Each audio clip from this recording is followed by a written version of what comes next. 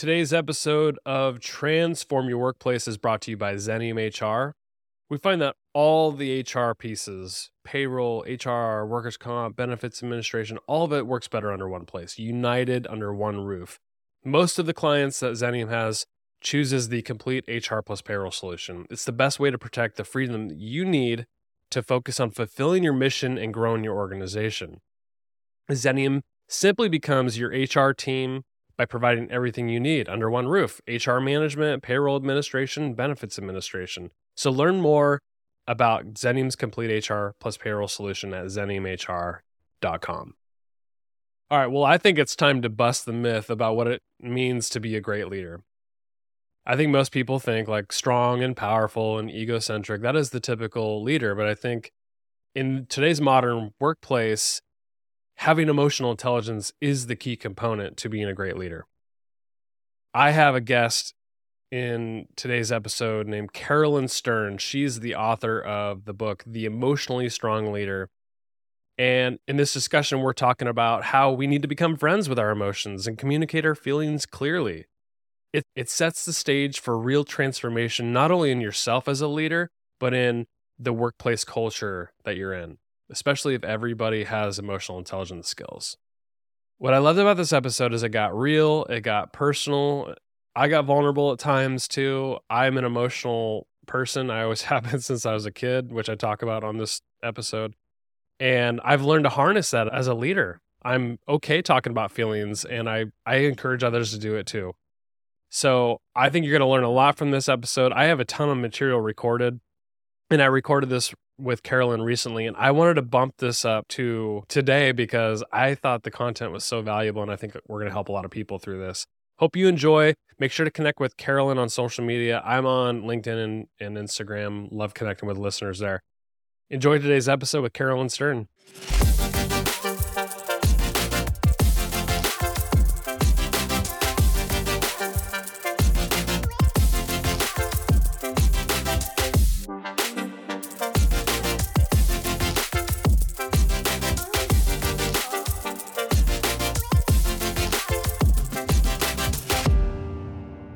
Hey, Carolyn, it's great to have you on Transform Your Workplace. Thanks for coming on the show. Thanks for having me, Brandon. Really happy to be here. You wrote an amazing book. It's called The Emotionally Strong Leader: An Inside Out Journey to Transformational Leadership. So I'm excited to dive in.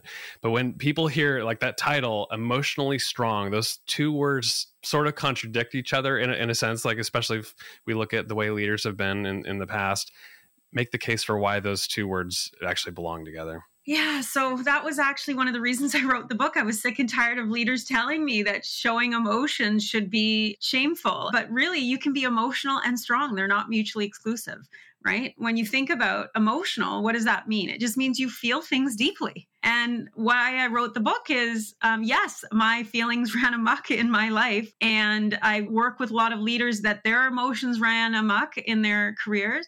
But it's really about becoming more intelligent and stronger and bigger than your emotions. So being in the driver's seat of your emotions. And that's really why I wrote the book and what the book is about. It gives you all the strategies on how to be bigger than those emotions. Do you believe that most people are scared to show their emotions, or is there like this inherent belief that there's a reason why they don't want to show emotions? Yeah, I think, like I said, I think they think it shows weakness, right? That's why I purposely named the book The Emotionally Strong. I think people think that if I show weakness, I'm weak. But what I find funny, and we were talking about this off air, was when you see those stoic leaders, those inflappable, I've got it all together, never let them see you sweat kind of leaders. I'm perfect. Yeah. I'm perfect. They're not believable. And people follow people who are believable and transparent and honest. And so authenticity goes a long way. And why is it vulnerability is strength in you, but weakness in me? I think that's a really funny paradox, right? And I think we need to start realizing that you can be emotionally strong as a leader. And that's just really being not so afraid of your emotions. Your emotions are not the enemy. If we look at people holistically, not just leaders, I mean, we're talking about leaders for the bulk of this conversation, but I mean, this goes with employees too, at all levels.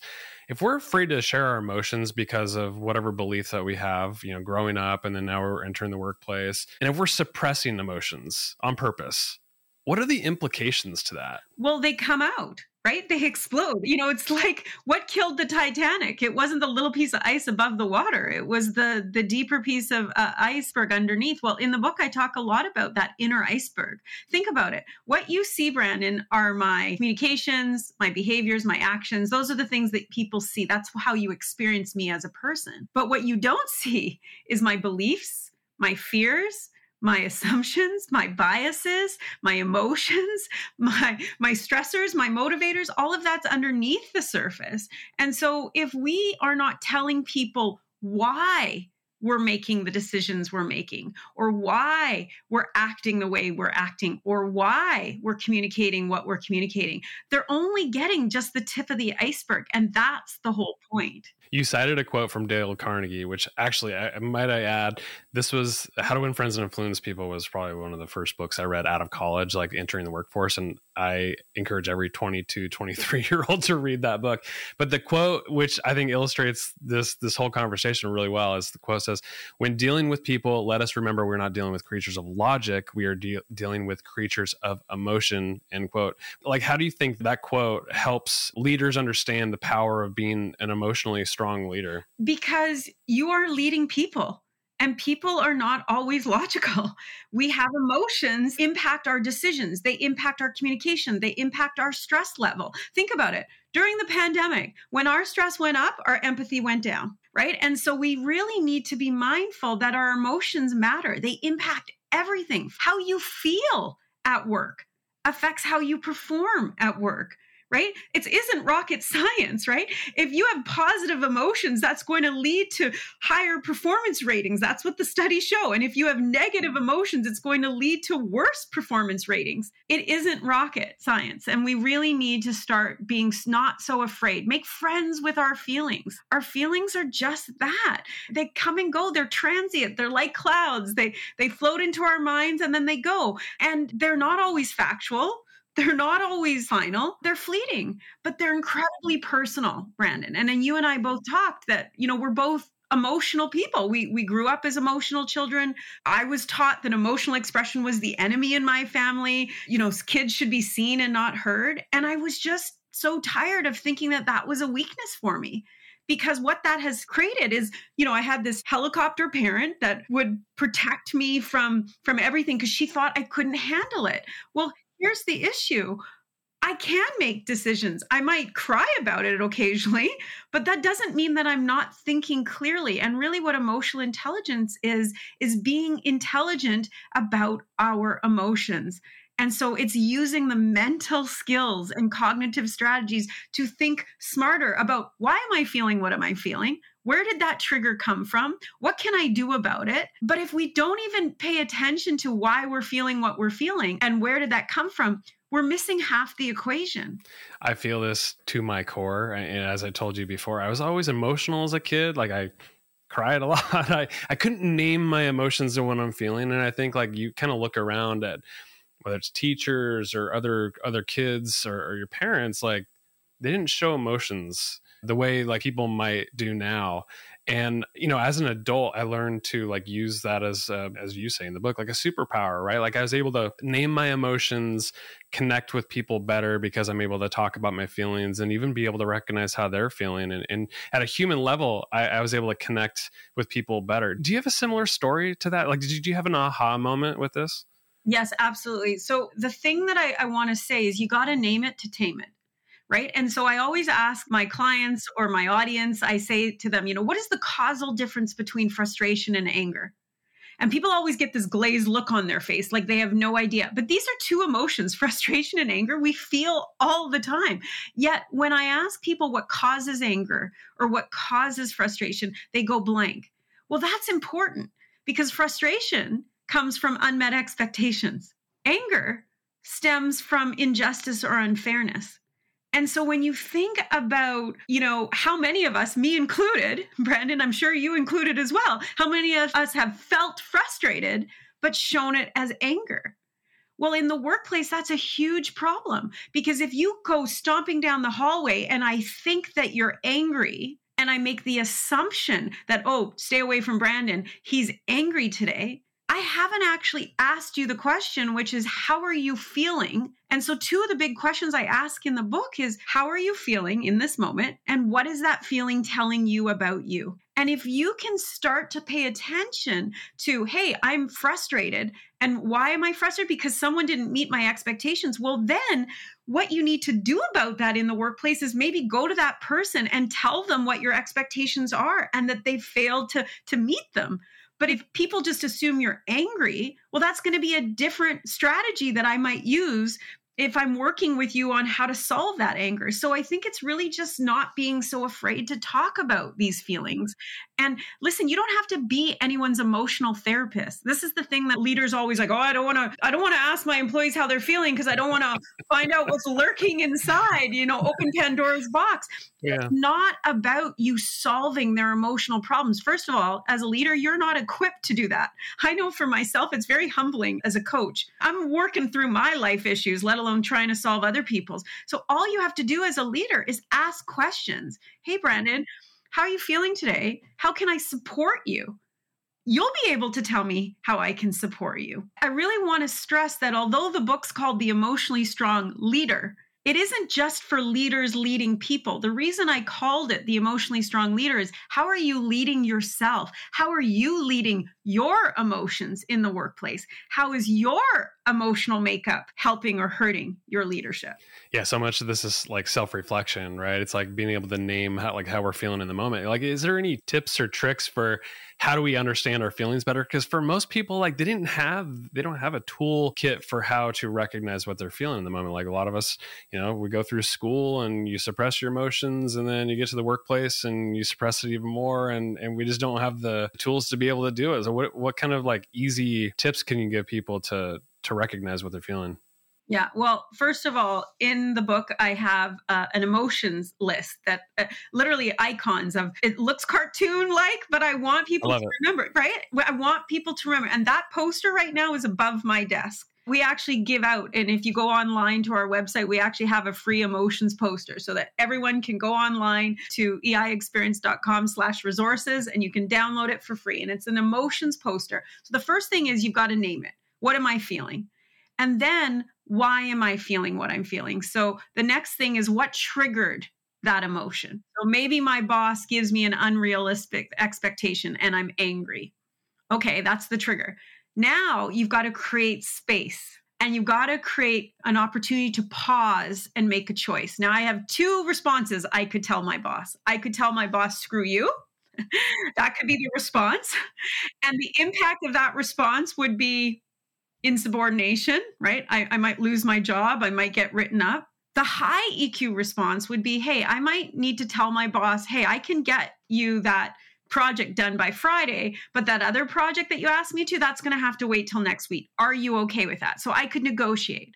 Well, the impact of that response could be, well, he might not love my answer, but he'll respect me for setting a boundary. And so what I always get my clients to do is take a sheet of paper and take 4 columns: emotion, trigger, response, impact. If you can write out, I'm angry, I'm triggered because of unrealistic expectations. What is the high EQ response and what's the impact? And what is the low EQ response and the impact? That will give you the power on making a conscious choice on what to do and how to act appropriately.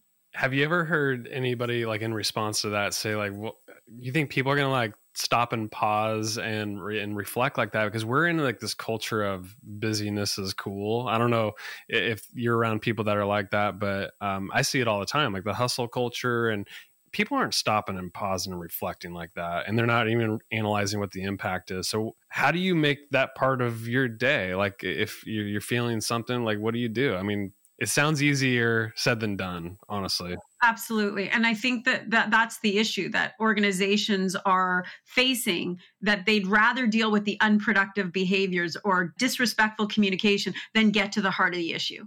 And so unless you start pausing and taking that moment, you're going to deal with misunderstandings, miscommunications, and mishaps in the workplace. And until people take that pause, and it sounds simple, but it's not always easy. Because I want to stress that I am not, when I call this book The Emotionally Strong Leader, I'm not saying strong arming your feelings or having a steely resolve not to feel.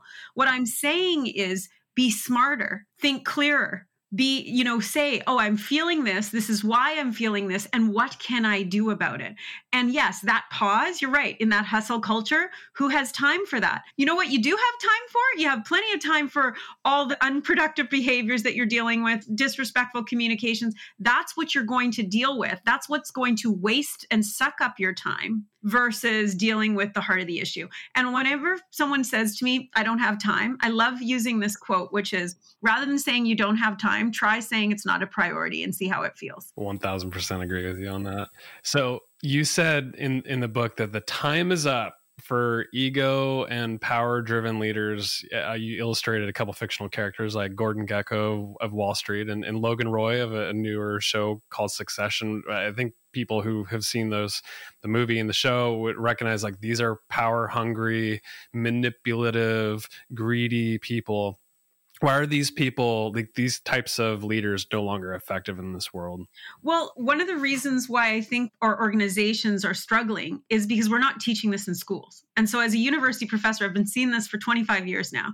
You and I talked offline is that, I'm giving students stress as a professor. I'm not teaching them how to manage it. I'm putting them in teams. I'm not teaching them how to work within those teams. And guess what? Then we're graduating those kids. And then it becomes your problem as a leader on how to give them an emotional education. Well, the problem is you also haven't had an emotional education. So it's the blind leading the blind here. So the time is up that, listen, the Gen Zs, just so you know, are worse at problem solving, worse at stress tolerance, and worse at independence than any generation before them. Why? Because they grew up with these things and helicopter parents.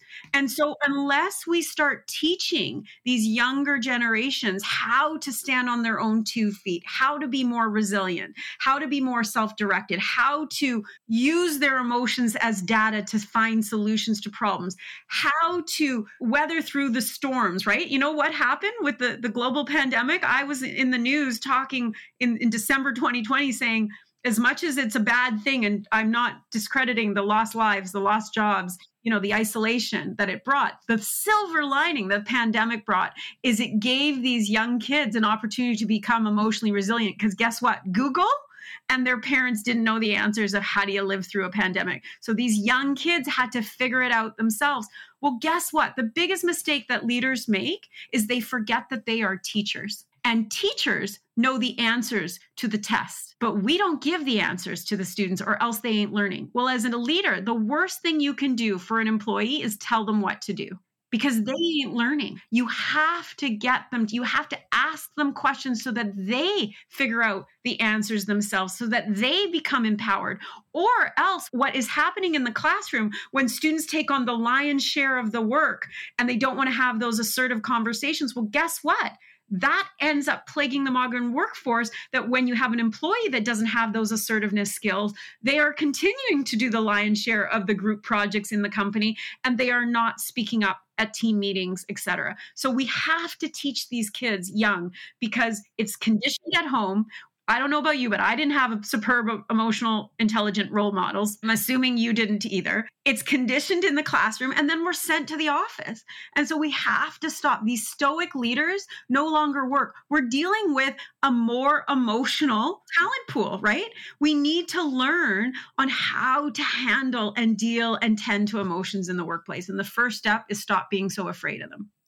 You just said you're guessing that I didn't have an emotionally intelligent upbringing with parents. What I'd say though, and this is true of the workplace and any other place, I had a very loving and caring household where it was safe to show up the way I wanted to show up. And so even though my parents didn't necessarily bring out how you feeling and ask the right questions, it was a very loving and safe environment. I think just hearing you talk, I'm feels like there's two pieces to this, to helping grow our kids, our leaders, whatever, is that you got to have a psychologically safe environment. One, you got to let people show up how they want to show up.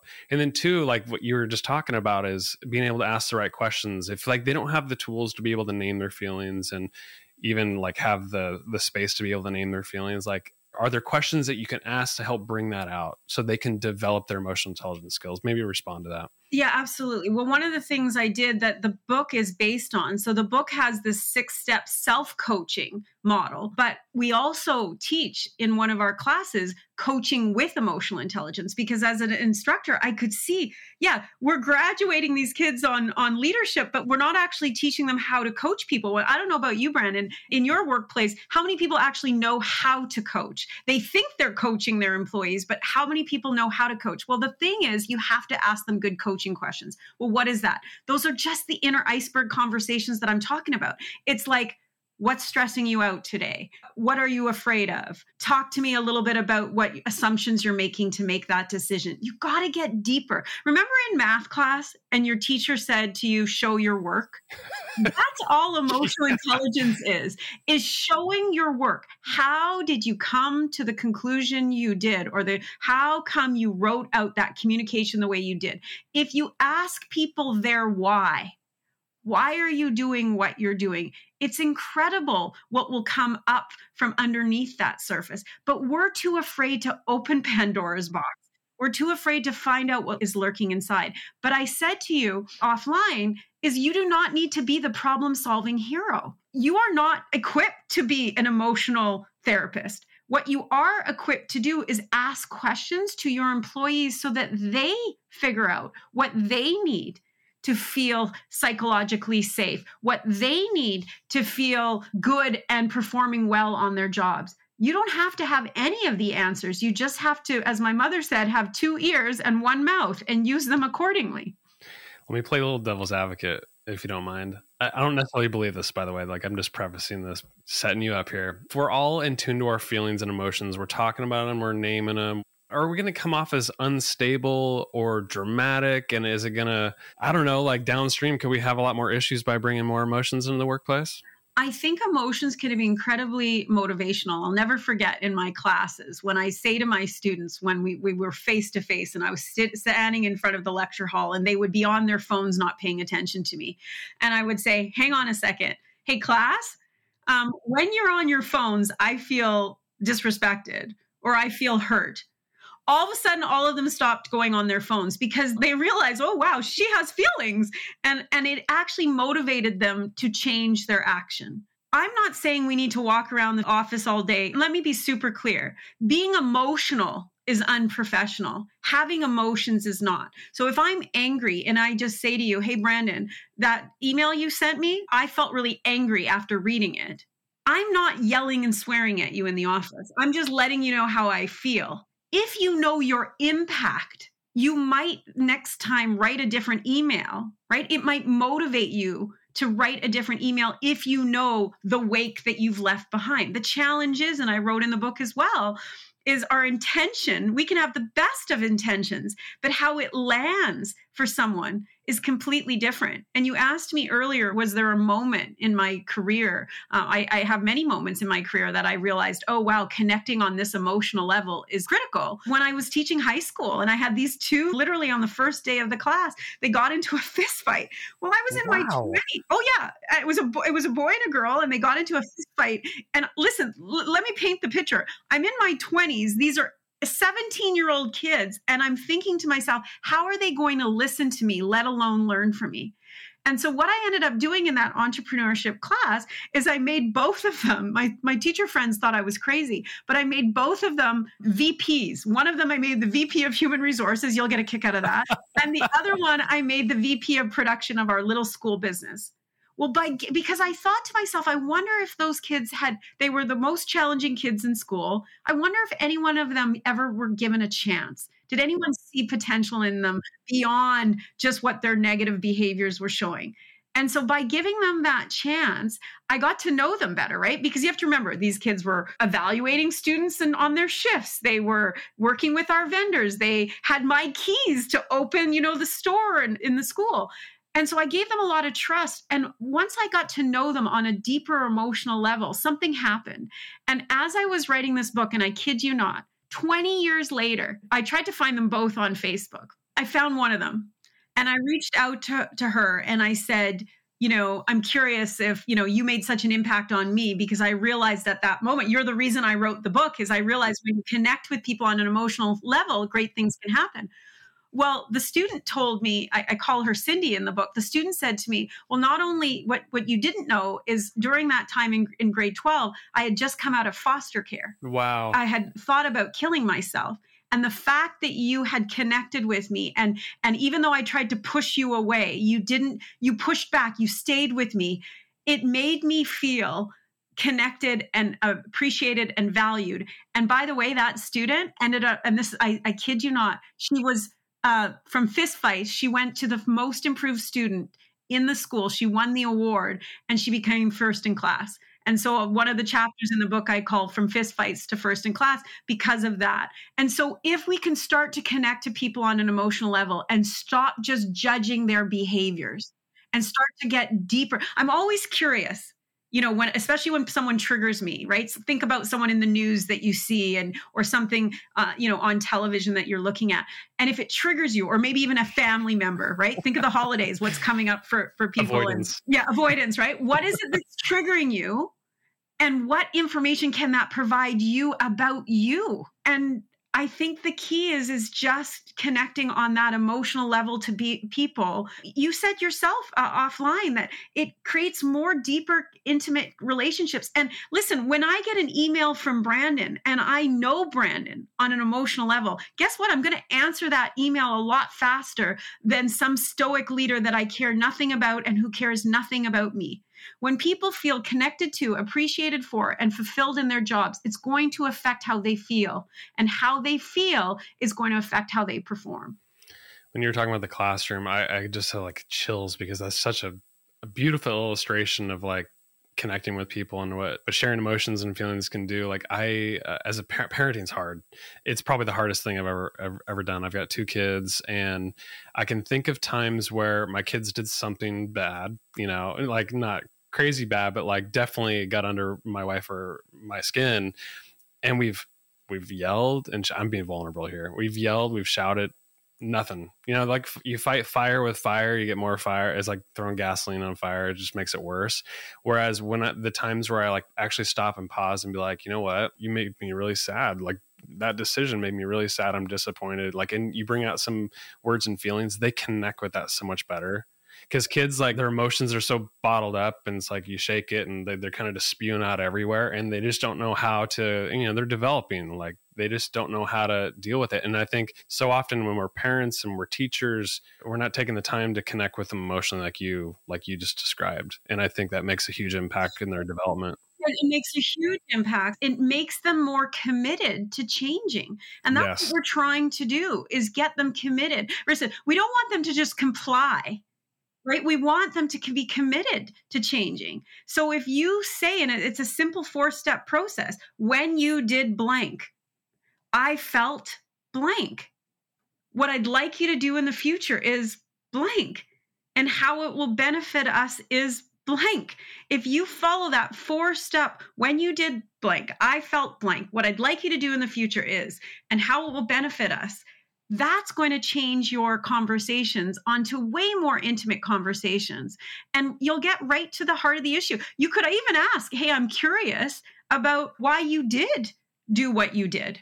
That's a great coaching question as well. I'm curious about why you said what you said, or why you made that decision. Tell me more.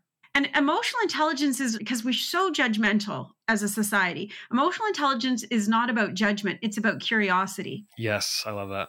Okay, so we got to have you back at some point, because like there's not enough time to be able to ask everything I want to ask you. But let's just end with this. If you had a crystal ball and you say like they read your book, they take all this to heart, we make the shift to becoming emotionally strong leaders, what kind of impact do you think this makes long-term on future leaders? So like I'm now an emotionally strong leader and I show up a certain way, and my employees, they're right along with me. They develop, they become the future generation of leaders. What kind of impact does that make on those people and the workplace overall? What kind of environments do we have long-term? I think we can have more innovation. I think we can have more productivity.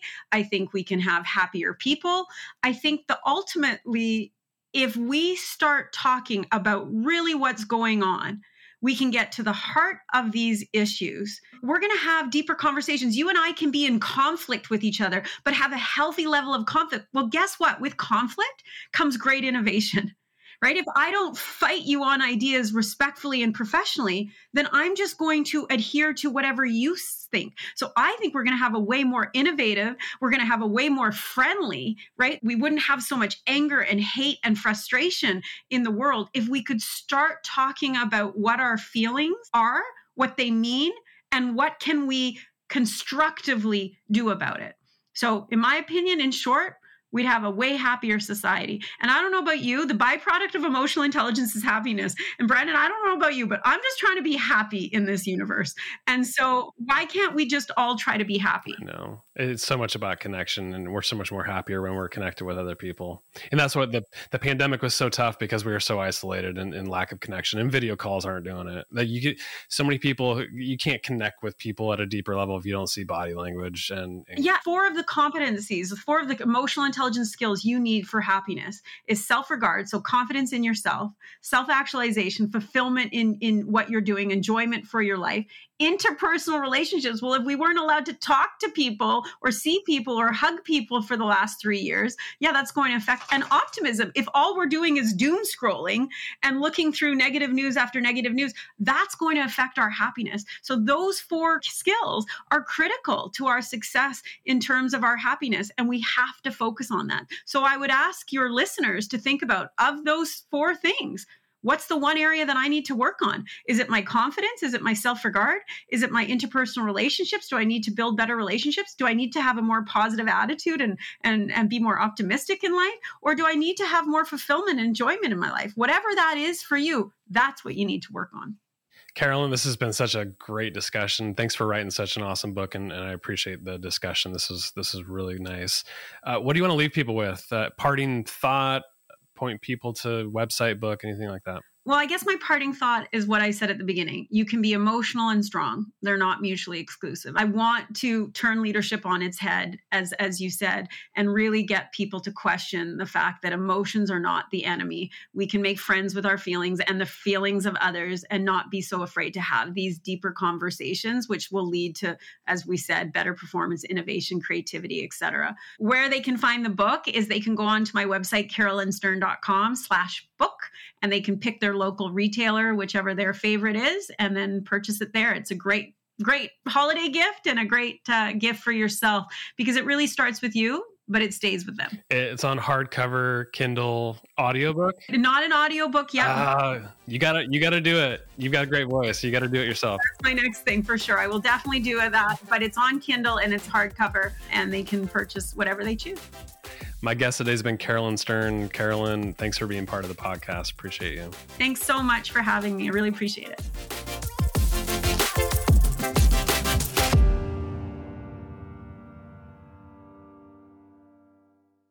The views, thoughts, and opinions expressed are the guest's own and do not represent the views, thoughts, and opinions of Xenium HR or the host, Brandon Laws.